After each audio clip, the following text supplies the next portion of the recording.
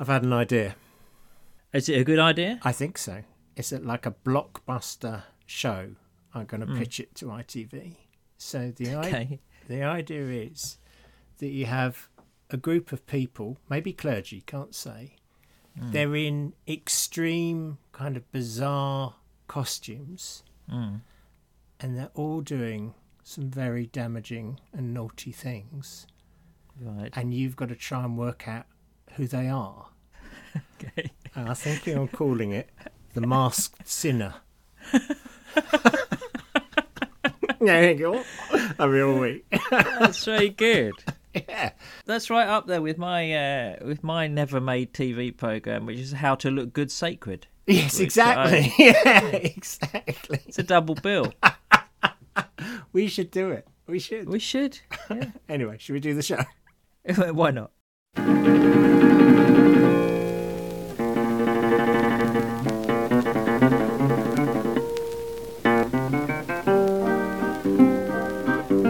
Welcome everybody to episode, I'm just checking, 188 of the Mid-Faith Crisis podcast. Unbelievable. My name's Nick Page. There's Joe Davis over there. Hello.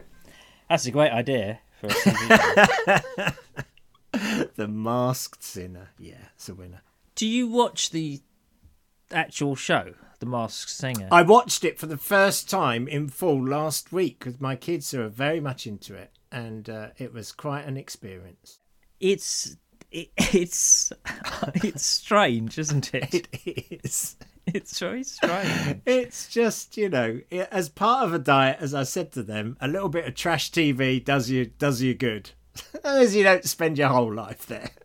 I think what I find off-putting about it is the fake reactions. Oh yeah, you know the when they take the mask off, yeah.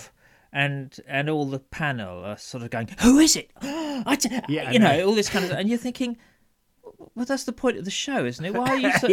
Why are you were you not saying, expecting this to happen? Yeah, I know. Why are you so surprised by this? It's so it's so ridiculous that it puts me off. Anyway, well, yeah, good. And if you've got hello listeners, if you've got any ideas for welcome. We've started theological versions of television shows, do let us know. Yes, please do. We should have a little competition. We'll make the best one. Yeah, that'd be great. Absolutely brilliant. Anyway, how are you, my friend? Yeah, okay. Yeah, it's all good. I went to see Spider-Man. What did you think of it? I thought it was very good, Nick Page. There you are. I thought you'd be pleased at that. I did. Yes. I did genuinely enjoy it. I quite like Doctor Strange. Of all the Marvel, there's something about the Doctor Strange character and playing with time and all that stuff that I quite like anyway, because I just find it interesting. And no complaints there. What was the quote that I thought was really interesting? It was MJ saying, "If you expect disappointment, you'll never be disappointed." And I thought that little phrase captures a bit of a mood that has developed definitely during the pandemic. We could do a whole episode on that sometime if you like. But there we go. Okay. Yeah, so that was quite interesting. Also, joy of all joys, Soul Place is back and meeting together, and that just feels so good. It must be nice. Oh, it was so lovely just to have a group of people sat around a table. Yeah, excellent. Lovely. Yeah. Is that the first time it's been the first time back, or did you do it we did last year? We did do it the first couple of weeks of January, and then the infection rate went crazy, so we thought we should stop. Anyway, so here we are, back again. Testing on Thursdays, like you do. Well, I test more often than that, but everyone does. So yeah, strange thing, isn't it? This whole pandemic nonsense. Well, really. you could have kept it going throughout, quite clearly. With a bottle of wine and some tinsel and whatever you wanted. Yeah, we could have done, I suppose. I don't know why you stopped, really. Yes. Anyway, but so that's really wonderful, and not much else is going on. I saw a new TV program called "This Is Going to Hurt." Did you catch that, Ben Rishaw? I know it's happening. You know of it, yeah. It was. I know of its existence. Intriguing. Yeah, that's what I've got to say about that. Quite intriguing. It's sort of funny and serious and shocking and all kinds of things, all in one. It's very well done. Adam Kay production. So very good. It was his book. And I came across this is just random. I mean, you asked me how I am. This quote. Yes. So here's a little quote that doesn't belong anywhere except in the "How are you" section of the show, which is from Nadia Bolz-Weber. And I just like this quote, and I want to reflect on it more. She says, "I've never been shamed into holiness, only loved." That's good, isn't it? You don't shame people into holiness. You love them. No, it doesn't work, really. Yeah. No, I like that. That was good. So that's me. Right. Yeah, no, all is well. How are you? Yeah, really good, thank you. Yeah, it's like cold, but, you know. Better? You were a bit... Yeah, feeling a bit more up. I mean, the sun is shining outside as we speak. Nice, yeah. And that makes you feel good. Being out and about. I went to see Michael McIntyre on Tuesday night. Did you? Yeah, sends his love. Oh, that's nice of him. How is he? He's absolutely brilliant, is how he is. So he does these things. He comes to Oxford and shows sort of work in progress. Oh, yeah. So it's in a small theatre. It's in the Oxford Playhouse. Not a small How place. did you get tickets for that? Well, we're just sort of on the mailing list. And so it's just who you know, yeah. Yeah, well, no, it's because Claire loves the theatre. We go there quite a lot, and I suppose we're on the mailing list, and we got advance notice, and we get in straight away. And so you get a chance to see him in action close up, you know, not in an arena. Yeah, sure. That's what he's preparing for. He's preparing for like the O2 or something, you know, but you get a chance to see him close up. And it's great. It's really always fascinating watching us sort of, whatever you think about him, watching a master craftsman at work. Yeah. It's brilliant. And yeah. No, very good. He did a lot of COVID stuff. Did he? You know, a lot of COVID stuff, a lot about stuff about the pandemic. But also, interestingly, and I might touch on this later, it's some stuff about phones and deleting apps off his phone and all this kind of stuff. I'm trying to simplify. That was interesting. But there is still a lot of COVID about, isn't there? I think that's the thing. Yes, there is. You know, very much so. Yeah. My daughter Martha has it. Oh. So, yeah, that's a shame. I would send her much love, but I know she wouldn't listen to this kind of nonsense. Well, no, she's got more sense than that. She's all right. She's up at university. She's fine. Oh, and hey, since your good news last week about Shell, I've been on the lookout. Oh, yes. And obviously, everybody's aware of some more good news. Really? Which is, BP's profits are that's huge. Have they had record profits? They've had huge profits, and I think the CEO described it basically as a cash machine. Which good. I think we're all thrilled with, aren't we? We are delighted at the justice of it all, really. I mean, seriously, I have been looking out because I've noticed a lot of my younger colleagues are quite anxious because they've like never really known a period of inflation. No, yeah, sure. We've had such low inflation for so long that, you know, whereas there are those of us who are old enough to remember, you know, galloping inflation in the 70s. Yes, exactly. You know, yeah, for sure. So I think there's a lot of anxiety as well as a lot of COVID.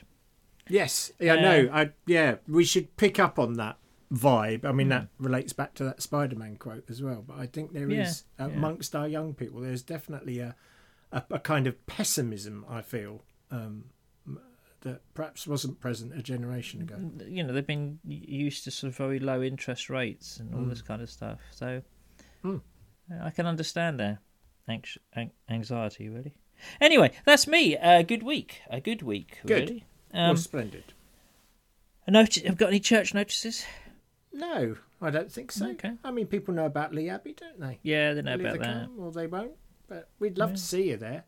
That'd be great. I suppose we ought to say that we are available as well. You know, that we're interested in sort of doing the odd thing here and there around the country. Oh, yes, indeed. Yes, we are. Yeah. If you are interested in having Nick and I come do something of a mid-faith nature with a group of people, let us know. Something of a mid-faith nature. What sort of weep openly? Kind of stuff. Exactly. Just sort of. Listen, last week I think I might have implied that Jessie was a woman, but Jessie was a man. So sorry if I did that. Sorry, Jessie. Oh, it's complicated with those kinds of names. Can be. Do Joe. forgive us. I mean, Joe can be a man or a woman. Do forgive us if we get that wrong. Yes. Please yeah. Do. Yeah. Well, anyway, let's get on. Well, we will get on because a strange thing happened this week, listeners. normally we think, oh, what should we talk about? But like, there is too much for us to talk about this week. There's too many things. I want fun things. So I think probably we're going to talk about something quite interesting that sparked your brain this week. Yes. Let's have one bit of feedback, if we can, from Julia this week, because this is excellent. And Julia says this. Dear Joe, Nick, I just loved Becca's poem last week and the musings on Joe's continually unfolding epiphany. Both resonated with me and raised similar ideas to the ones I've been reflecting on recently, following my reading of the book that Nick recommended a few weeks ago by Oliver Burkeman, 4,000 Weeks, Time and How We Use It. Remember that? Yeah, it's a very good book. Well, she says, as a result of all three, I have noticed that, like Joe, my pattern of behaviour over many years has been to try and cram my life with as many people and constructive activities as possible, always pushing on to the next big thing and seeking to fill all the small gaps in between as efficiently as possible. But by doing so, I've often shunned silence and solitude, and so have robbed myself the opportunity to fully face up to the reality of the moment I was in. Not only that, but when sad and painful things have happened in my life or the lives of others, I was always wanting to find or offer a reason or solution. I failed to welcome sorrow or grief into my life, and so I did not grow as I might have done. Yet suddenly, out of the blue this week, I found myself suddenly confronted with some extremely painful news again. And then she shares a bit of a situation that's happened. She says, my heart is aching, and yet I am powerless to do very much about the situation at all. I certainly cannot fix it. What I am, like Becca, coming to realise, though, is that it is okay to not have any answers and to want to do nothing but sit in the moment and grieve. Like PC Anonymous from about 100 episodes ago now, I'm coming to see that there is a lot to be said for the theology of I don't know. I don't have to hide anymore behind the abstract notion of the sovereignty of God in all things, or fall back on the classic Christian catch-all of the hope of heaven as a way to avoid dealing with pain. I must clarify that, like Nick, I still do hold on to the prospect of heaven as a real place where somehow we will recognise one another and will appreciate the wonder of that place all the more for the absence of sorrow and tears that we have known here on earth. But here is the thing. Irrespective of how much in our lives here and now God is or isn't directly responsible for, or what heaven may or may not be like in the future, I'm learning that the key to living our lives, our kingdom lives, fully here on earth, is to embrace the only thing we can truly ever embrace, this moment, with all its sorrows and joys, with all its muck as well as its majesty. God is indeed with us, and by being present too, we can actually experience that presence and give it to others as well, the good news. So my theme for the year is to pay attention to each moment I am in, to not rush through them, but to live in each one seeking to know God's love with me, and also to discern how best I might serve him in that moment. The question I have, though, is how can I best move from having this as my aspiration to living in a place where this is more of a day-to-day reality in my life? Wondering what your thoughts are and whether any others in the MFC community have any helpful suggestions. Keep up the good work. And that's from Julia. Well, isn't that brilliant? Really? Yeah, thank you. Might as well just stop the show there. Really. Yeah, exactly. Not much point going on after that piece of excellence. Thank you, Julia. Appreciate that. Well, there's lots to unpack out of that. Lots of ways that it's resonated with me this week, actually. Maybe start with that last question, though. Perhaps to start with, which is, how do we actually, how do you pay attention to the moment and all that kind of stuff? Yeah, that's good. Well, one just simple, the immediate practical thing that came to my mind was just to limit social media. I think if anything can rob you out of a moment, I do think it's, time spent on Facebook or Instagram or whatever, that is for you. And you've talked about this really helpfully before. People put the best of their lives up. Of course they do. We all do. So what that does is, I think, it reinforces that everyone's having a great time except you, if you're not careful. Yes, absolutely. And I think another way of saying what we've been saying is you don't have to be happy all the time. And this has been big news for me. I just assumed, the only good life is one that is continually happy. But it's okay to be sad. It's okay to grieve. It's okay to just be a bit meh. This is an ordinary day with no real highs in it. And that doesn't mean it's a bad day. So I think, the continuing looking at other people's lives and what a great time they're having. And, I feel genuinely happy for people who, are holidaying in the Caribbean and having the best time of their lives. But sometimes it does remind me, do you remember that Harry Enfield character? I'm considerably richer than you. Yes. And look at my wife, look at this, look at my car. And he just spent his whole life pointing out how much richer he was than everyone. Yes. And I sometimes... like I say, I'm genuinely happy for people. I understand they're having a good experience, but sometimes it can seem a bit like, look at everything I'm doing. I think that's absolutely right. I mean, I was tempted the other night to sort of, take a picture of myself at Michael McIntyre and Instagram it. I thought, and then I was thinking, well, why are you doing that? Yeah. Because nobody is sold out, so nobody else can get in. No, exactly. And it gives the impression that is what my life is like. That's my usual well done for not doing it, I say. Thank you. Well, I couldn't be bothered in the end. But, interestingly, he did quite a lot of a chunk of the show about giving up social media. Oh, really? Pulling out of apps. Yeah, deleting apps. He did this very funny bit where he was talking about how in the 80s you could go out without your phone and you didn't worry about it. Yeah. But if you'd wanted to replicate the experience of going out with your phone in the 80s, you'd have to take a van with you.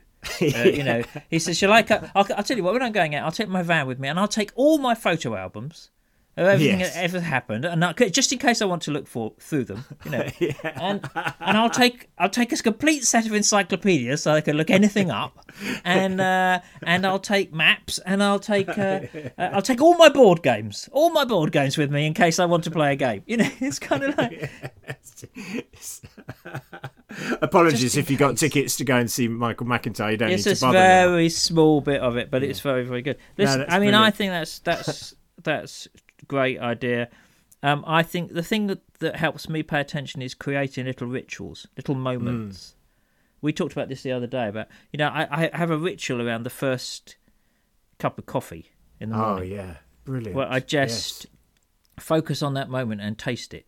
And I love it. And I give thanks for it. And it's become a real kind of ritual moment for me. So I think building those moments of stopping and noticing is one of the ways that you can do it. I think that's really helpful. And the coffee one's a great one because probably most days that is going to happen. So when you can make that the habit, that's really good. There's loads of stuff that you do every day or routinely that you could really pay attention to, instead of doing on auto.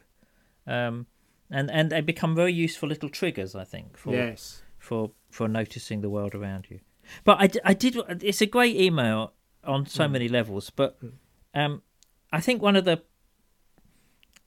things it brings to me is this idea of this getting rid of the idea of the sovereignty of God in all things. You talked about, I think, at one point, or at least how the complications of how that works. Yeah.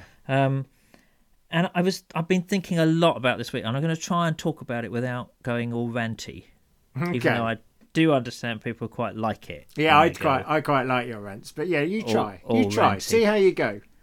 I don't want to do that partly because the guy who I was listening to seems a very nice man. I'm obviously not going to name him, but I was listening to a speaker talking the other day, and he was talking. I think he was talking about the need for wisdom and discernment about trying to decide what to do, which is a good thing. Yeah, that's important. As I've thought a lot about these things, I think actually we need to re-put wisdom, the pursuit of wisdom, at the centre of a lot of what we do. We've sort of jettisoned that, and in preference for like the desire for revelation. Do you know what I mean? With people in our church, we don't really talk about wisdom so much as seeking a vision from God, or God, what do you want us to do? What do you show us what to do? A finger right on the wall. Yeah. All this kind of stuff. Okay. But the Old Testament certainly talks a lot about wisdom. Anyway, but he said this thing, right? This quote, and he said, everything that we do that makes a difference, it's not us that does it. It's Jesus. the Spirit does it through us. Right. Yeah, I've heard stuff like that, yeah. I wrote it down because I was immediately so annoyed by it. I think I can see where this is going now. Well, because it sounds sort of good, doesn't it? Beginning everything with you. It's all about Jesus. And we know in a cosmic, great big sense that's true. Yeah. But actually the implication of this is that whenever we do anything useful, helpful, good, anything that makes a good difference in the world, it's God doing it, not us. Yeah. And suddenly at that moment we become robots. Yeah. We become totally taken over, automata. Yeah, sure. God is, we're kind of little puppets where God is pulling the strings. Yeah. But if I do bad things, that's me. That's the flesh. Yeah. Yeah. So, yeah. It's like heads you win, tails I lose spiritually on this one, because it's all yes. It sort of sounds pious and holy, but it is in fact utter. I think you put that extremely eloquently. I couldn't put it better myself. Thank you. Because either way, two big problems with it. First, as I just said, it turns us into robots. It's that actually our freedom, our choice has got nothing to do with it. It's just suddenly the inspiration of the Holy Spirit and that. And secondly, we just know that's not the way it works. You just feel it in your bones. Yeah. I make a choice to do things, and I do them. If I do a good thing, sometimes I do it just naturally. Quite often I do it because I think that's what Jesus would want me to do. Yeah, exactly. That's how he's involved. It's not like he's sort of suddenly just overridden my circuit. Operating your arms and legs. Yeah. Yeah. So it turns human beings into some kind of sort of holy glove puppet, doesn't it? Yeah, yeah, it does. We're just being operated. But, yeah. So I really... And the more I thought about it, the more I thought, well, what is this? And what it is a trace element, I think. Or it's a sort of remnant of old theology that is stubbornly staying in there, and it's mutating, and it's not going away, but it's just changing its form. So it changes into nicer sounding form. Yes, because that's quite a nice soundbite. Nothing good's from me, it's all from the Lord. Exactly. Yeah, it is. Yeah, it sounds like it's holy and good. Yeah, but it's basically it's Calvinistic total depravity. The idea that we are just totally depraved human beings. Yeah. And there's nothing else we can do. And that goes in its turn back to Augustine, where arguing quite seriously that nobody can do anything good outside of God. If you're not a believer, you can't do anything good.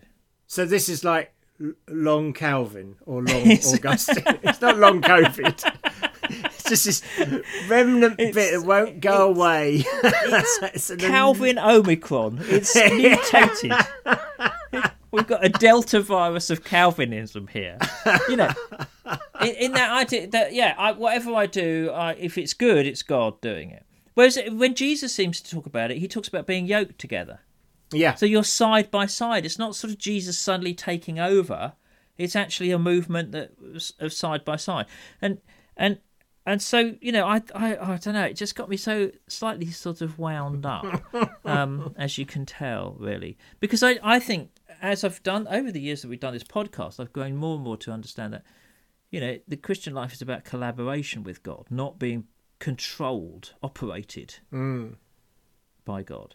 It's about working with Jesus and learning from Jesus and following Jesus' example and teaching and attending to his presence in our lives.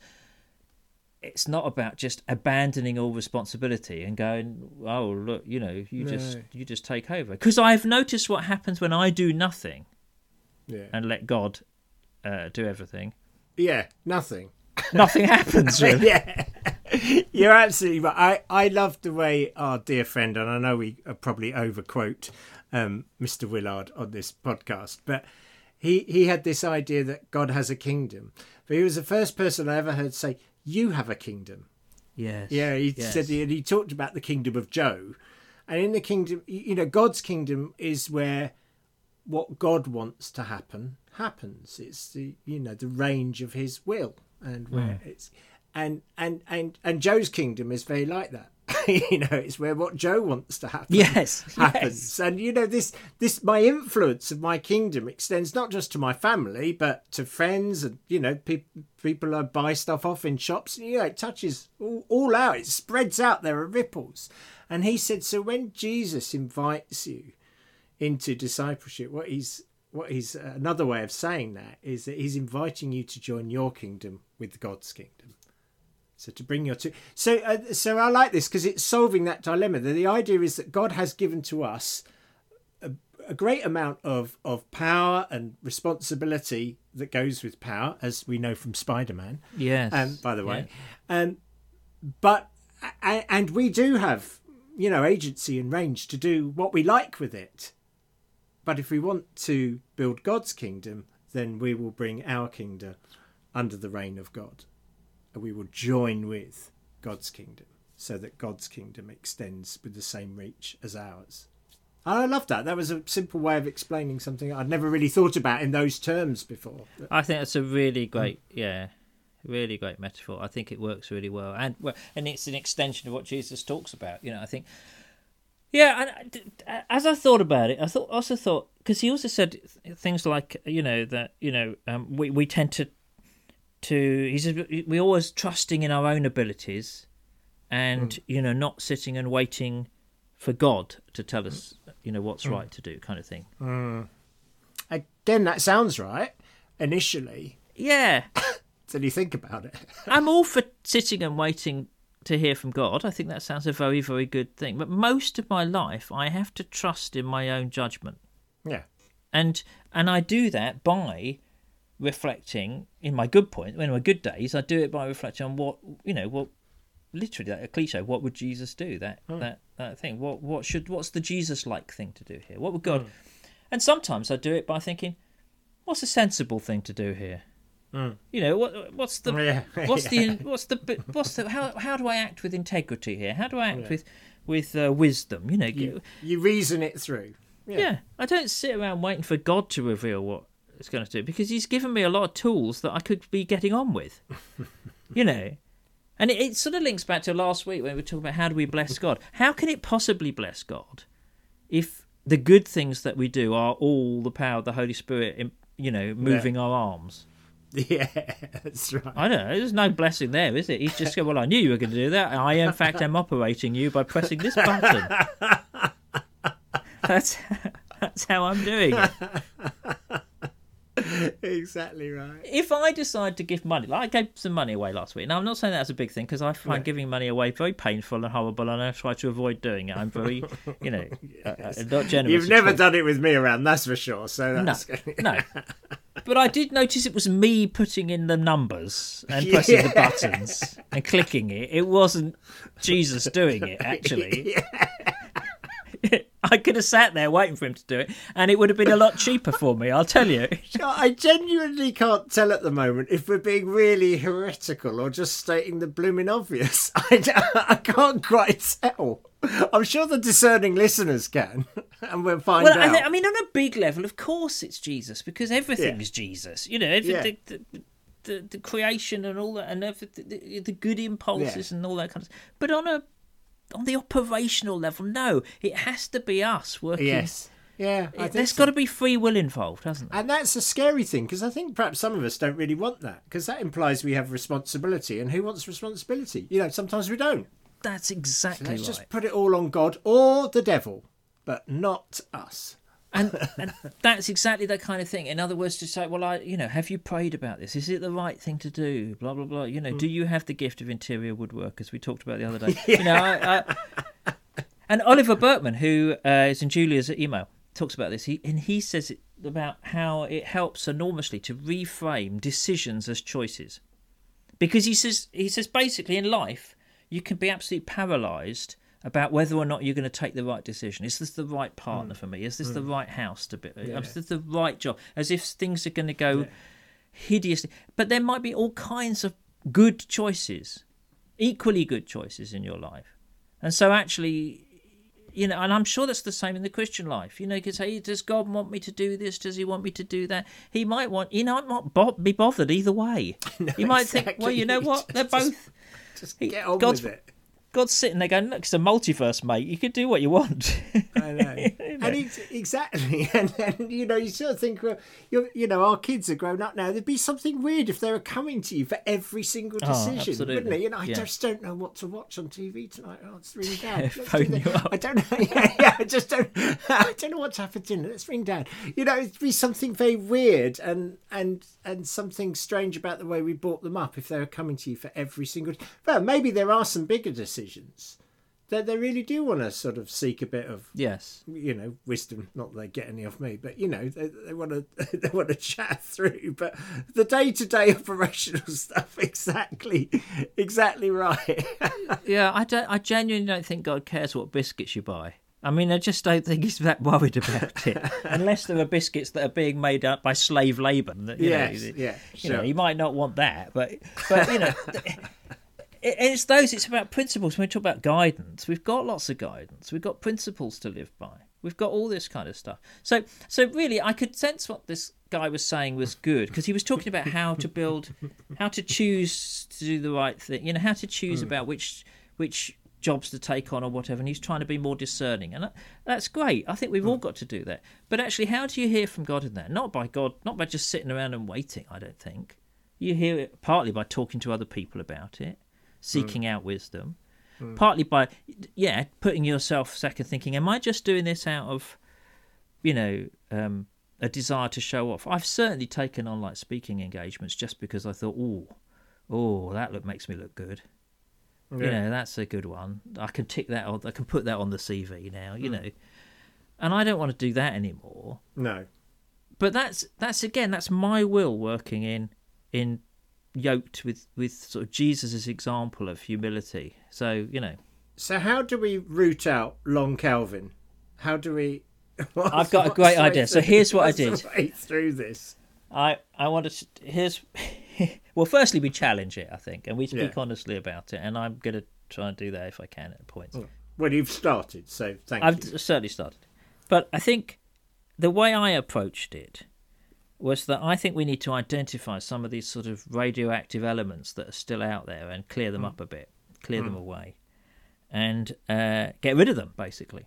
Okay. And the way that I found myself thinking seriously in this meeting was I suddenly thought, I was thinking about, this sounds like, you know, Calvinistic total depravity, basically, total depravity light. And then I thought, actually, total depravity would be a great name for a cocktail, wouldn't it? Yeah, it would, actually. Yeah. I imagine that would be a particularly strong cocktail. It'd be huge. It'd have, like, everything in. Yeah, it would. Like, you know. It's some modern Long Island tea. Tequila, vodka, whiskey. Total depravity. Total depravity, an olive, an umbrella. It's got everything in it. Do you know what? I quite want one now. And then I thought, actually... The more I thought about, well, a lot of theological ideas would be better off as cocktails. Okay. I mean, who wouldn't want an original sin? For example? I'm writing these down. I'm going to make them. I think we should seriously launch the Mid-Faith Crisis theological cocktail book. Cocktail bar. Could I have an original sin? Original sin is going to have vodka in it because that's like the basic spirit, isn't it? So it's going to have that, you know. I mean, there's loads you could do, Jack. I think it's great. It could have an original sin. What about the Toronto Blessing? That would be a good cocktail, wouldn't it? Yeah, that'd be nice. I feel like that'd be quite a quirky one. We end up laughing a lot. You end up it'll make you bark. Anyway, I feel like the whole thing's descended now. But hang on. Again, you know how much we love participation from our dear listeners. Yeah. So if you've got an idea for a theological cocktail, please send it in to what is vastly becoming the Mid-Faith Crisis cocktail bar. Hey, let's hear that. I want to know about these things that should be kicked out. You know, could have a limbo. For example, that's an old concept we need to get rid of. Or purgatory. I'll have a purgatory. No, actually, purgatory doesn't sound good as a cocktail, does it? It sounds like a bit boring, really. That's probably a mocktail of purgatory. Exactly. It's got no alcohol in it. But that's good. So that's inclusive. Yeah. And that's perhaps the idea behind purgatory. Yeah. Could I have a penal substitution, please? You want the hospital next door, sir?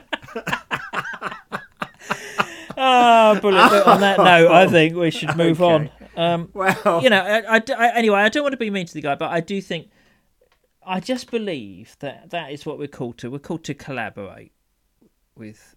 Agreed. With God, and it's not just about handing over, abdicating responsibility. We, like you said, we've got a kingdom, and we can align that kingdom with the kingdom of God if we want. Yes, exactly. Well, thank you. Look, I think we've run out of time. I think we've run out of everything. But what a great place to finish in. I had no idea we were going to end up there. So thank you for that. And listen, thanks to everyone for listening. Thank you for giving, those of you that do. Thank you for a couple of people this week who sent encouraging gifts in. Basically a coffee for each of us. So thank you so much for that. Very much. Really appreciate that. We'd love you to write into us. And frankly, forget all the other stuff. Just give us your cocktail ideas. Particularly if they are bits of theology that you think we should kick out. That would be great. But yes, so the email address is joe@midfaithcrisis.org. So it'd be great to hear from you, and thank you. And listen, this week, may you, in cooperation with the divine, use your power for good in the week that lies ahead. Amen. Amen. See you next time.